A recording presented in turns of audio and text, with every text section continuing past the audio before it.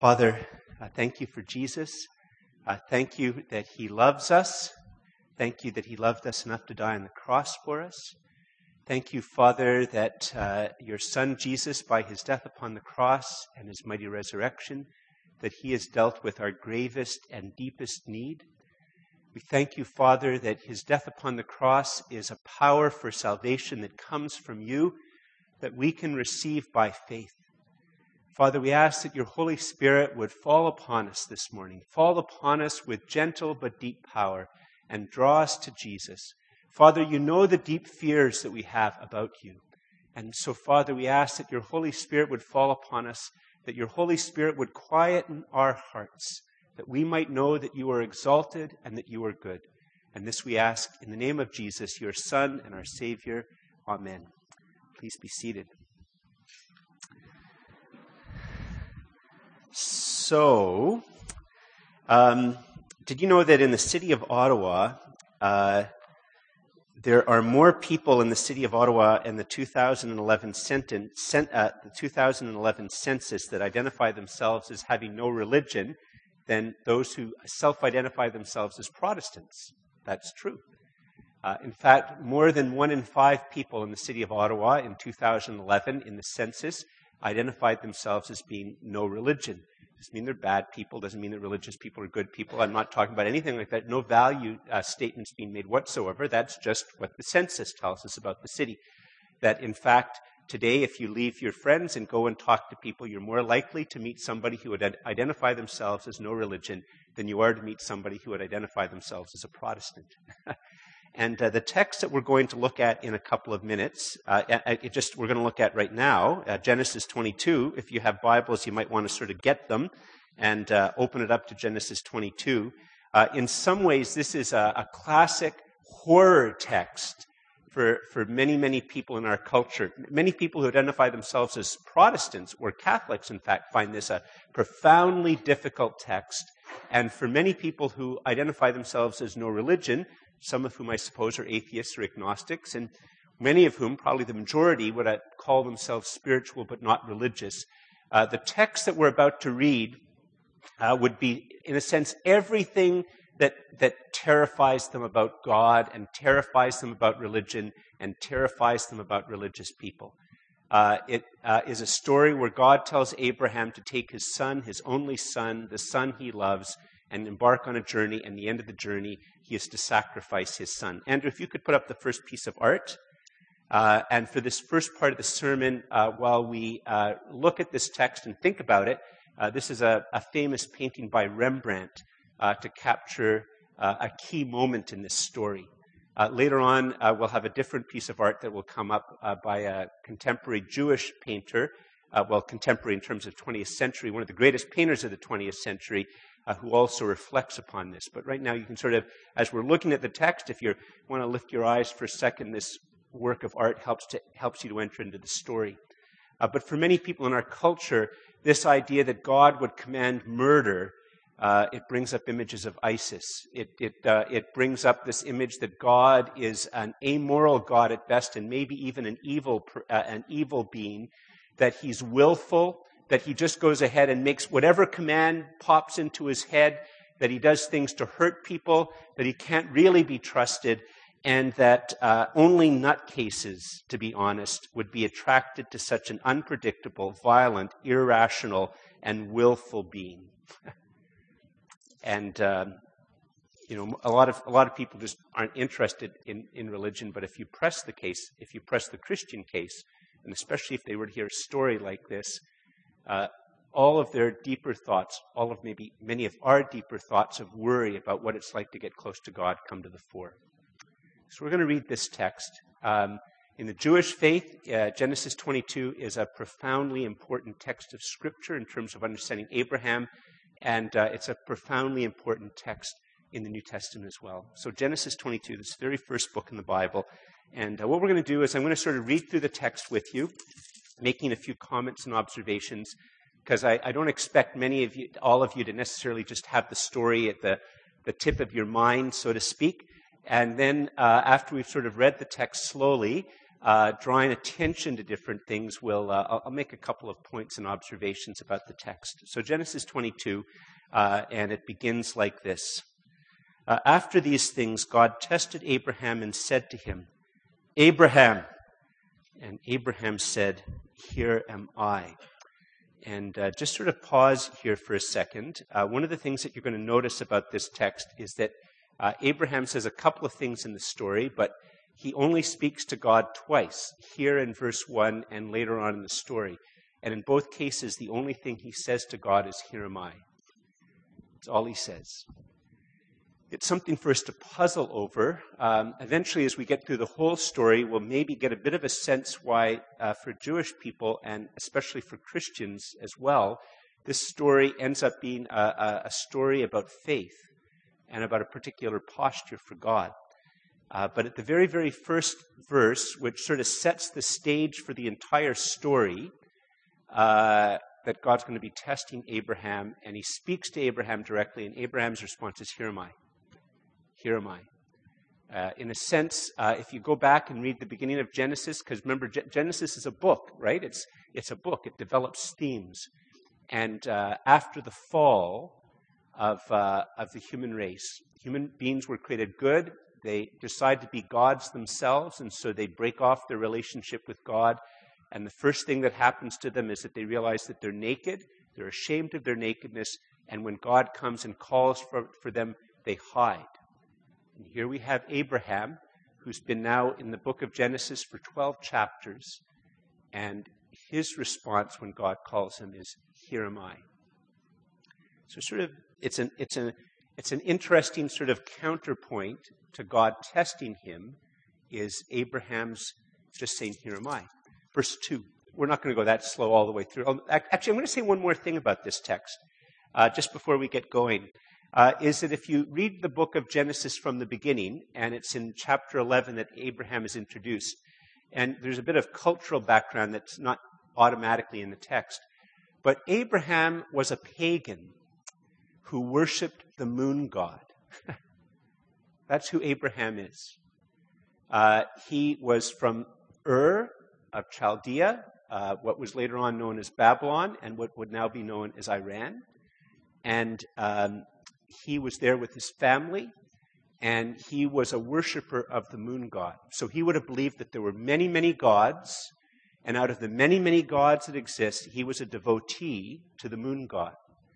And so part of the story of Abraham is the fact that God chooses, in a sense, if God can call and choose a pagan who worships the moon, he can call anybody. He can call you, he can call me. That in the story of Genesis, it's not all about God looking for people who have their lives completely and utterly together, who know the Westminster Confession or the Catholic Catechism off by heart, that can know the Calvin's Institutes or Aquinas' Summa Theologica off by heart, and have their lives completely and utterly together. And when we've accomplished these things, God looks down and says, oh, there's the person I sort of have my eye on. No. This first person that God calls to himself worships the moon in the context of worshiping many gods. And that's who God chooses and calls to himself. Verse 2. God says to Abraham, take your son, your only son Isaac, whom you love, and go to the land of Moriah, and offer him there as a burnt offering on one of the mountains of which I shall tell you. And we'll pause. I will do more pauses at the beginning of the story to give it a bit of a context for you. For a lot of Jewish people, this is a very stark text, and it would be stark for us if we realize that burnt offering is Holocaust. Holocaust. It's a sacrifice that is offered to God where the animal is killed, and then there's absolutely no benefit to the worshippers because after the animal is killed as a sacrifice, it's burnt until there's nothing left. So a great part of human sacrifice and a great part of human religion is doing something, an act of sacrifice or a liturgical act or religious act or a spiritual act in the hope that we can buy off God, we can appease him, or we can get him on our side. And at the same time that the sacrifice is done, hoping to get some type of goodies from God in terms of his relationship to him, at the same time we want to have some goodies right now. And in some ways, then, many sacrifices are both this combination of trying to manipulate God and at the same time get some goodies for ourselves. But a burnt sacrifice, there's no goodies that come to us at all. It's a holocaust. It's a complete and utter death and then destruction. And that's what God calls Abraham to do. And from the rest of the Old Testament, Moriah is where Jerusalem now is. And there's obvious parallels between where the temple is to go and where Jesus is to eventually be crucified. But this is what God calls Abraham to do. Now, one of the things that we also have to understand about this, which is a bit puzzling for us, is, remember I said to you that Abraham was a pagan who worshipped the moon god. The moon god didn't practice human sacrifice. But archaeologists tell us that human sacrifice is 5,000 years old. And I'm not going to get into a discussion or debate about when Genesis was written or anything like that. The traditional understanding is that Moses was the primary author of the book and that Moses either lived in the 1200s BC or the 1400s BC, depending on how it fits with archaeological evidence. But this story purports to be told around the year 2000 BC, which means that human sacrifice is already 1,000 years old in that part of the world. Not all gods demanded that a human being be killed to appease him or her, but many did.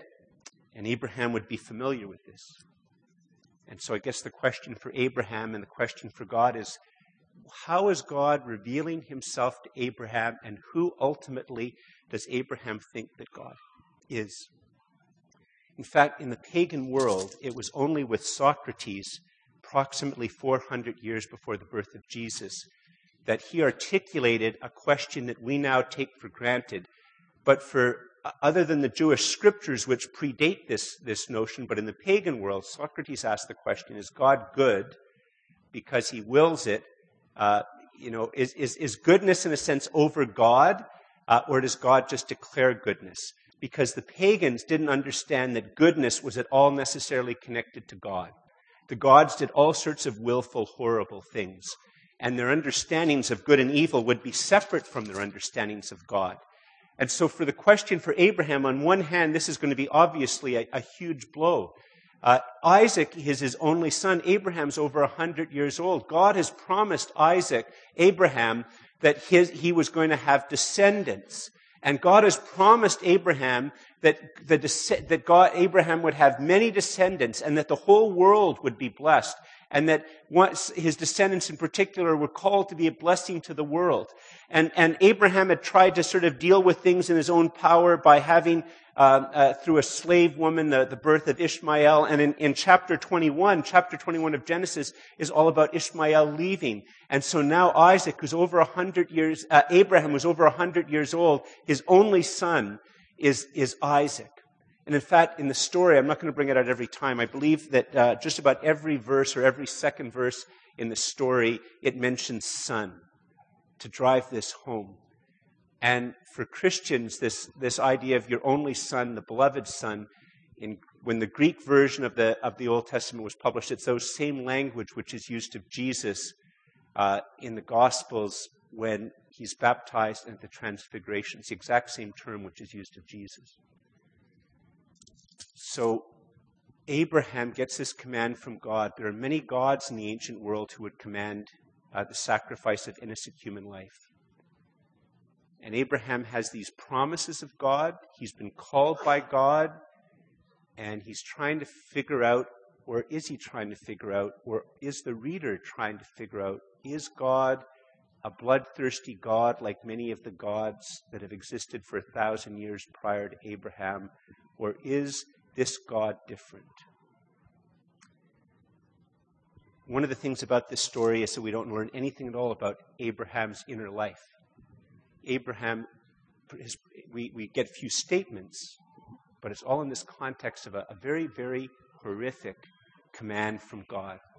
Read verse 2 again. He said, "Take your son, your only son Isaac, whom you love, and go to the land of Moriah, and offer him there as a burnt offering on one of the mountains of which I shall tell you." Verse 3, "So Abraham rose early in the morning, saddled his donkey, and took 2 of his young men with him and his son Isaac. And he cut the wood for the burnt offering and arose and went to the place of which God had told him." Now just sort of pause here for a second. Moriah is 45 miles away from where Abraham is. That's about 72 kilometers, give or take. And that's going to be a long walk. In fact, it's going to take 2.5 days for Abraham to walk there with Isaac and the 2 servants and the donkey. And so this actually is one of the interesting things about the story. It shows 2 aspects about Abraham's response to God. On one hand, his faith in God leads him to act promptly. And secondly, it leads him to act with persistence. One of the things that we're going to see in this story is, because at the end of the story, it's going to be understood that Abraham was a man of profound faith in who God is. And Abraham's faith in God is going to require a time of profound loneliness. 2.5 days walking with his son, his only son, to the place where he is to kill his only son. 2.5 days to think about this.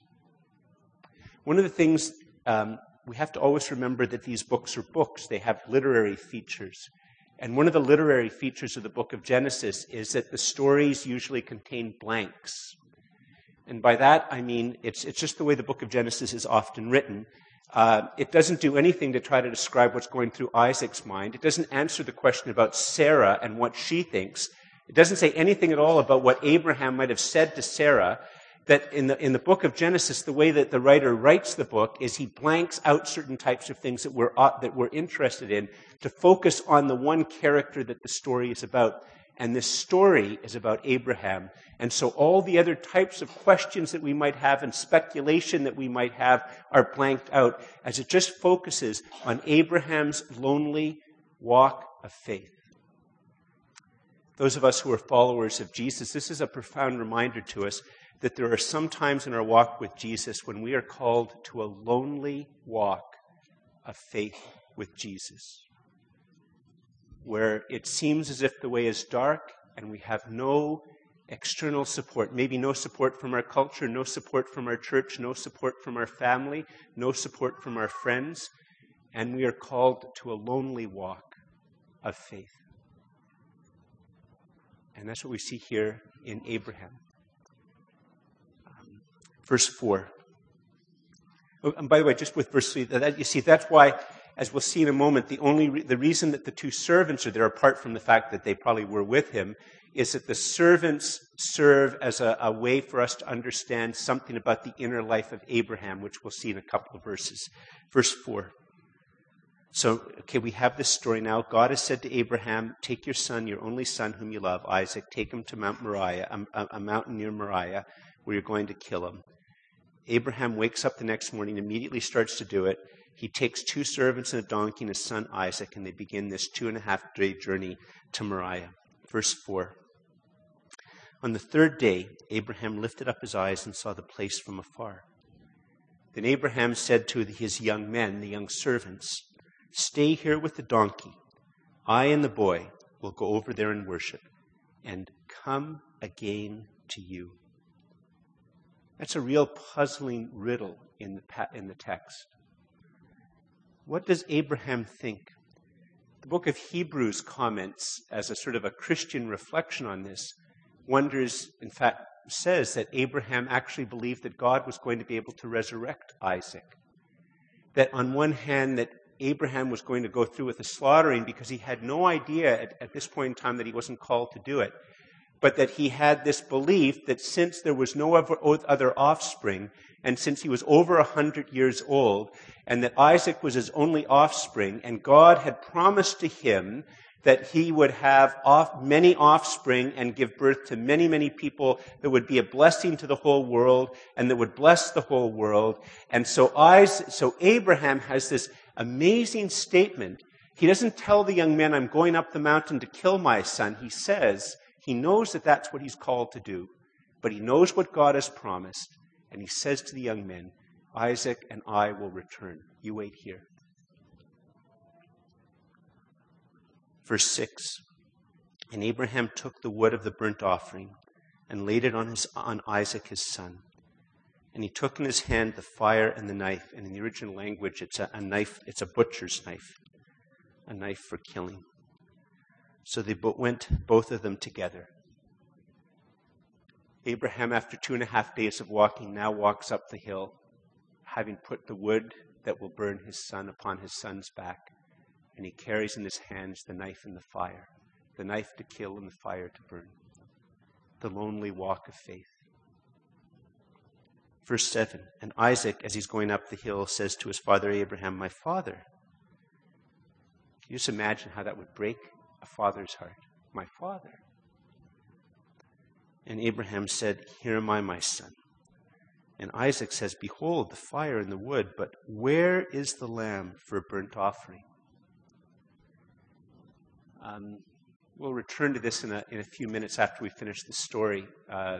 This is a poignant question, and one that Christians and others have reflected upon for millennia.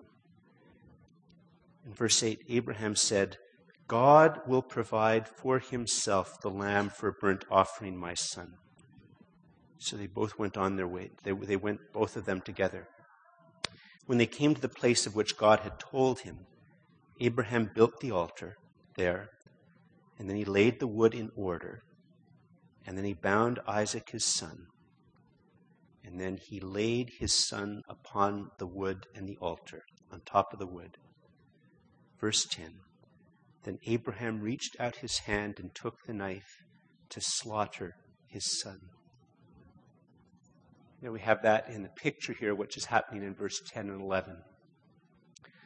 But the angel of the Lord called to Abraham from heaven and said, Abraham, Abraham! And here's the second time that God speaks to Abraham, and the second time that Abraham responds. The angel of the Lord in the book of Genesis is a bit of a mysterious creature, but basically in the ancient world, to have the messenger of the emperor, the messenger of the king, was as if you had the king himself present. And there's been Christians who've speculated that this is the pre-incarnate Jesus who is speaking. The New Testament doesn't speak anything of that. It's pious imagination. But it's very, very clear that this is a messenger who speaks. And when he speaks, because he's come from God, to hear him speak is to hear God speak. And so God calls, and Abraham again says, here am I. And the angel of the Lord, God says, do not lay your hand on the boy or do anything to him. For now I know that you fear God, seeing that you have not withheld your son, your only son, from me. And pause here. As many of you have heard me talk about before, the fear of God here doesn't mean that we're terrified about God, but that we have a profound sense that God is God and that I am not.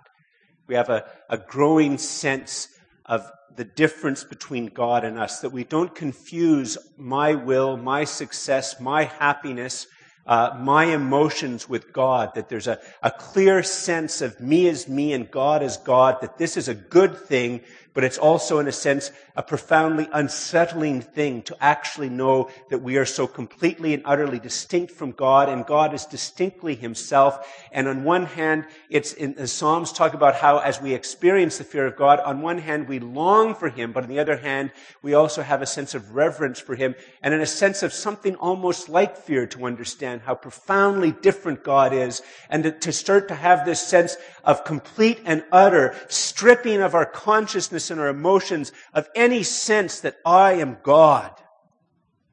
And that's the word which is used here. Abraham has had stripped from him any sense that he is God. And has this sense of God is different, and that is good. And that Abraham has trusted who God is and his promises. Verse 13. And Abraham lifted up his eyes and looked, and behold, and behind him was a ram caught in a thicket by his horns. And Abraham went and took the ram and offered it up as a burnt offering instead of his son. And in the Hebrew, the language for caught in a thicket, it's actually the same word. You know that gospel text that we just read a few minutes ago, and we all struggled over, Eli, Eli, lama sabachthani. My God, why hast thou forsaken me? I have the King James Version stuck in my head. And that word sabachthani is translating, it's from Psalm 22, and it's translating the word forsaken. And that's the exact same word which is here. There is a ram forsaken in the thicket. And Abraham took up, verse 13 and a half again, and Abraham went and took up the ram, the forsaken ram, and offered it up as a burnt offering instead of his son. So Abraham called the name of that place, the Lord will provide. As it is said on this day, on the mount of the Lord it shall be provided. And as we'll see later on when we're going to comment more about the verse, in the last 100 years or now, when we refer to one of the Hebrew words for God, the Jewish people, because they thought the name of God was so holy, they stopped pronouncing it. And so now there's only 4 consonants, and we don't actually know what the vowels are. The vowels literally got forgotten. And for many years, people translating these 4 words use the word Jehovah. Now that the normal word is Yahweh. But it's become an important sort of idea in Christian spirituality and even Jewish spirituality to refer to Jehovah Jireh. And that's what's here. That's what is here. God called the name of that place Jehovah Jireh. As it is said, on the mount of the Lord it shall be provided. Jehovah Jireh. Very important idea to George Mueller, to Hudson Taylor, to many, many Christian mystics and workers and ordinary Christians throughout the centuries and the decades. Jehovah Jireh, my provider. Verse 15, and the angel of the Lord called Abraham a second time from heaven and said, by myself I have sworn, declares the Lord, because you have done this and have not withheld your son, your only son, I will surely bless you, and I will surely multiply your offspring as the stars of heaven and as the sand that is on the seashore. And your offspring shall possess the gate of his enemies, and in your offspring shall all the nations of the earth be blessed, because you have obeyed my voice. So Abraham returned to his young men, and they arose and went together to Beersheba, and Abraham lived at Beersheba. It's a very, very powerful story. I'm not going to say their names. This congregation has a lot of, we live in a very transient part of the city, and so there's a lot of transients. But about 7, 8 years ago, there was a very, very keen couple who were part of the congregation, very, very active, real leaders. They were a young couple. They came here. They were sort of in love, and then they got engaged and they got married. I performed their marriage. And about 3 months after I performed the marriage, I got an anguished call from the bride because the man in prayer had come to the conclusion that God had called them to be divorced. God had called them to be divorced. And she called me up and asked me to speak with them. And this began a 2-year back and forward thing that involved many, many people in the congregation because they were very well connected, very well thought of, very well liked. And I had many conversations with this young man who believed. And I kept trying to look to see, is there mental illness? Is there an affair going on? Is there some other type of thing going on? And it was just unshaken that he came to the conclusion in prayer that God had called him to divorce his wife. And I kept telling him no. God cannot call you to divorce your wife. Just like that. God can't call you to do that. Was I going against Genesis 22? Abraham seems to go against. God seems to order the breaking of the 6th commandment, although the commandments aren't given until the next book later on, many hundreds of years after Abraham. I think this story tells us several important things about God and about Abraham. And so now it's time to sort of go back and reflect upon them. So if you look at the verse 1 again, here's the first thing to notice about this with a now second reading of the text. Notice how verse 1 goes. How's my time going? Okay. After these things, God tested Abraham and said to him, Abraham. And Abraham said, Here am I. Here's the first thing. In my blog this week, I talk about how one of the problems I have with Bible readings is I'm a quick reader and I'm having to learn to be a slow reader. Actually, at a literary level, there's two very, very interesting things about this first verse at a literary level if you just read it carefully. The first thing is that these opening words are the narrator speaking to the audience, and Abraham doesn't know them. And the narrator speaks to the audience and says, after these things, God tested Abraham. And so we now know that God is going to test Abraham. And here's where the text starts to talk about all of our fears. In the book of Genesis, in the Old Testament, in the New Testament as well, the word here is tested, not tempt. And Andrew, if you could now take the picture down and put the first point up. Here's the very first thing to understand. In a sense, a careful reading of the text would have us know that right from the beginning that Isaac's not going to die. Because evil tests to corrupt and bind me. The living God tests me to grow health and freedom. Evil tests to corrupt and bind me. The living God tests me to grow health and freedom. The serpent in Genesis 3, 19 chapters before this, the serpent tests, and it's really a temptation. And evil tests Adam and Eve, and the purpose of it is to corrupt and to bind. And all the way through the Bible, God never tempts. He does things to reveal to us and help us to experience his confidence in us and his call on our lives. And every time we are, in a sense, tested by God, we go through maybe a dark night of the soul or a lonely walk of faith. In every case, the purpose of it is for us to draw closer to God. That's what is in God's heart.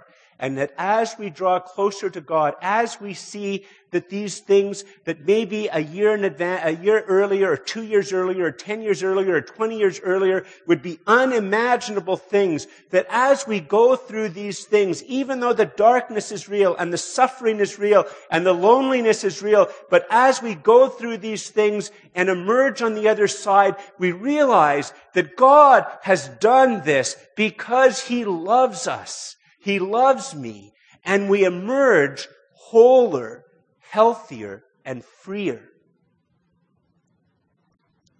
And a careful reading of the text, when we see that the language here is of testing, we can say, oh, Isaac's not going to die. This is not a story about the danger. This is a very profoundly unsettling thought to us because we don't hear the text the way the Bible means us to hear the text. This isn't a story about danger to Isaac. Is it a story that's going to reveal Abraham's heart and his potential danger in terms of whether he knows who God really is? It's not a story about Isaac and the danger to Isaac. It's a story about Abraham. And God does this in the hope that at the end of it, that Abraham is more whole, more healthy, and more free, which is what happens in the story. An even deeper promise, an even deeper blessing from God upon Abraham. And in the Old Testament, this language of blessing is a language of, it's always, our intern Daniel says that it's all about God wanting us to thrive. And it's a very, very good way to understand it. It's all about a greater potency. In a sense, a greater potency meaning power for life. It's all about prosperity. It's all about, in a sense, a greater thriving, a greater success in spiritual and just potency. It's all about God bringing into our lives greater potency, greater life, greater health, greater wholeness, greater freedom. Potency is about freedom. And so the narrator says to the reader, this is going to be a story about God doing something with Abraham. that at the end of it, he'll be more whole and more free. See, one of the things about this story is, in a sense, the reading of this story is our version of God saying to Abraham, go and kill your son.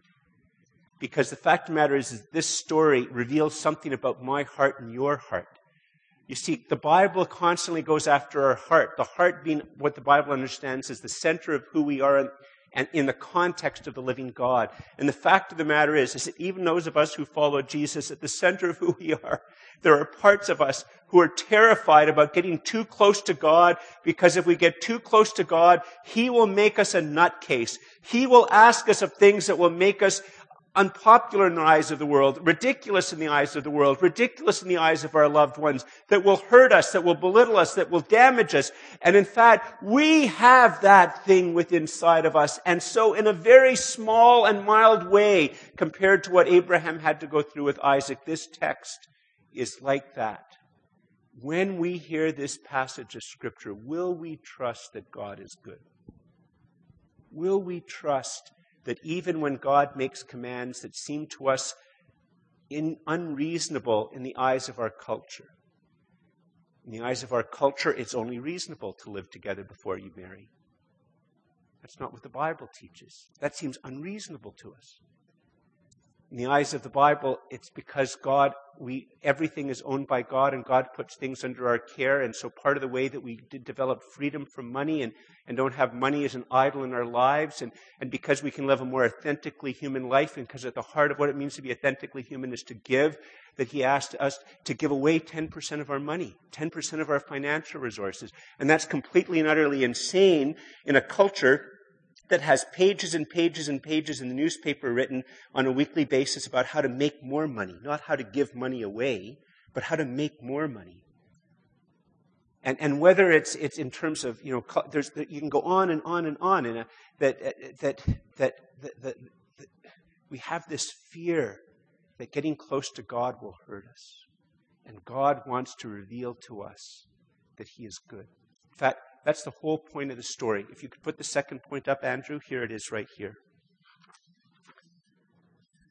The living God is only good, and He gives all of Himself to all of me and all of we. The living God is only good, and He gives all of Himself to all of me and all of we. I know it's not very good grammar, but it's sort of catchy.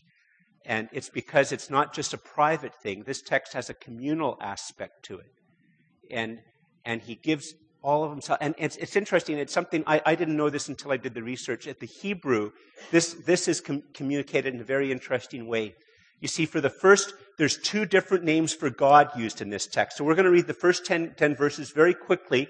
And the first word for God is Elohim, which basically means the distant creator, the all-powerful distant creator. And the second word that's going to be used for God in this text is Yahweh. And Yahweh is the intimate word. It's the intimate God. It is both the creator, great creator God, but it is the God who gives Himself to human beings because He desires to be in a covenant with human beings. He desires to be their God and have human beings like you and me who might have worshipped the moon and might have accepted that human sacrifice is just the way that the world works. And yet He wants to call us to Himself and be in a relationship with us where He gives all of Himself to us in the hope that as we grow in the covenant that we will give all of ourselves to Him. And that's what's symbolized in the word Yahweh. And now listen to this story where I will say Elohim, distant creator God, and Yahweh, the intimate God who desires to be in a relationship with us. And this is how the story goes. Verse 1. After these things, Elohim tested Abraham and said to him, Abraham. And Abraham said, Here am I. And Elohim says, Take your son, your only son Isaac, whom you love, and go to the land of Moriah, and offer him there as a burnt offering on one of the mountains of which I shall tell you. So Abraham rose early in the morning, saddled his donkey, and took 2 of his young men with him, and his son Isaac. And he cut the wood for the burnt offering, and arose and went to the place of which Elohim had told him. On the 3rd day, Abraham lifted up his eyes and saw the place from afar. Then Abraham said to his young men, Stay here with the donkey. I and the boy will go over there and worship and come again to you. Abraham took the wood of the burnt offering and laid it on Isaac his son. And he took in his hand the fire and the knife. So they went both of them together, and Isaac said to his father, to Abraham, Father Abraham, my father. And he said, here I am, my son. And Isaac says, behold, the fire and the wood, but where is the lamb for a burnt offering? And Abraham said, Elohim will provide for himself the lamb for a burnt offering, my son. So they both of them went their way together.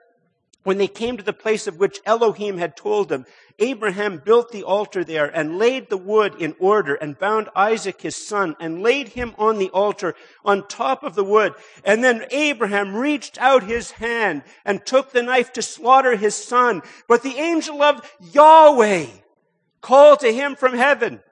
The angel of Yahweh calls to him.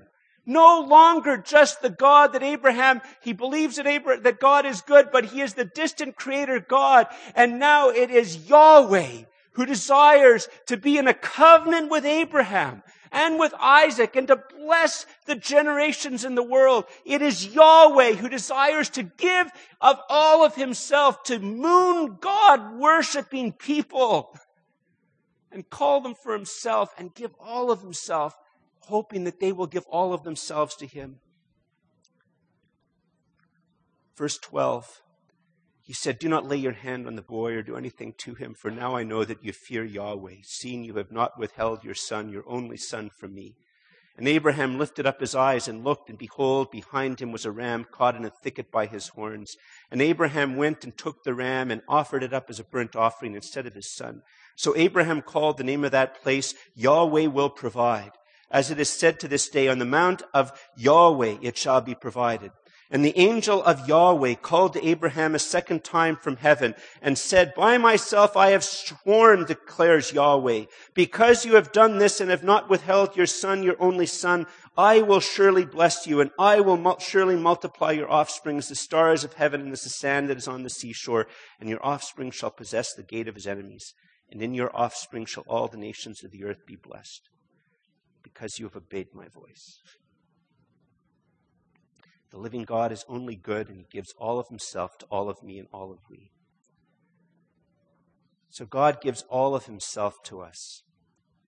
You know, we have a lot of fear in our world today about relationships, and relationships break down, marriages break down, friendships break down, families break apart, institutions fail us, and we have this deep fear. But God is unchanging. He's always good. He's only good. He gives all of himself. And so the response that God desires from us is what we see in Abraham, that goes from this very, very first call in chapter 11 to leave his land and leave the worship of the God of the moon and to come and follow God and to know God and to be God's people and to be blessed. And here, if you could put it up, Andrew. Faith in the living God begins with a sliver of me and grows towards encompassing all of me. Right? We don't have to have it all together. We can't always have it. We'll never have it all together. We'll never, ever, ever, ever, ever have it all together. And, you know, this is just how relationships work. You know, my relationship with my wife, Louise, began when I first noticed her in the library stacks of the philosophy section of the Carleton University Library. And there's a sliver of me that goes out to her. And then there's sitting at the library table and the glances across the table, a sliver of me. And then there's finally when I meet her and I talk to her and there's a sliver of me. And the whole part about a marriage and a relationship is it begins with a sliver, but it moves towards all of me. That's what a good marriage is to be, is to move towards all of me. Starts with a sliver and moves towards all. And that's how it works. Abraham doesn't know everything when it begins in chapter 11. But the direction of a real and living faith, it grows and it moves towards all of me. Because God has given and offered all of himself to us. Andrew, could you put up the second painting? It's actually not a painting. It's by Marc Chagall. I don't know if I pronounced that correctly. It's a sketch with pastels. And it's a very, very interesting, this is a painter who is in a sense haunted by the Christian faith. He never became a Christian, to our knowledge. And we see here this picture of Abraham's and Isaac. And in the background, up in the corner at the top, you can see the crucifixion.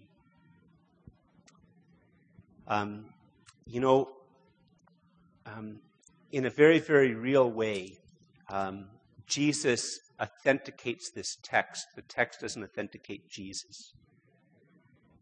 In a very real way, it's because, in this story, Abraham says that God, Elohim himself, will provide a lamb. He provides a ram. And the very, very first recorded time that Jesus is seen by anybody, he's introduced as the Lamb of God who takes away the sin of the world. It's in John's Gospel, the first recorded time that Jesus comes about and is introduced to his disciples, and is, behold the Lamb of God. The people who will become his disciples, behold the Lamb of God who takes away the sin of the world.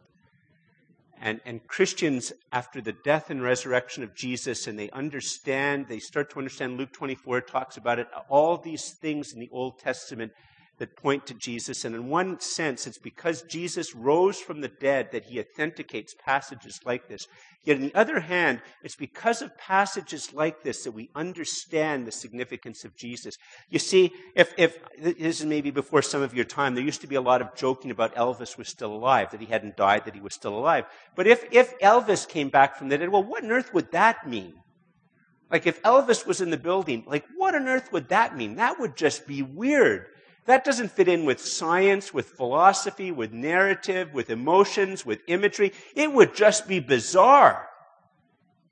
But the death and resurrection of Jesus, it isn't just something bizarre. It takes place within the context of centuries of prophecy and of centuries of imagery and an entire narrative and an entire way of sort of understanding the world. And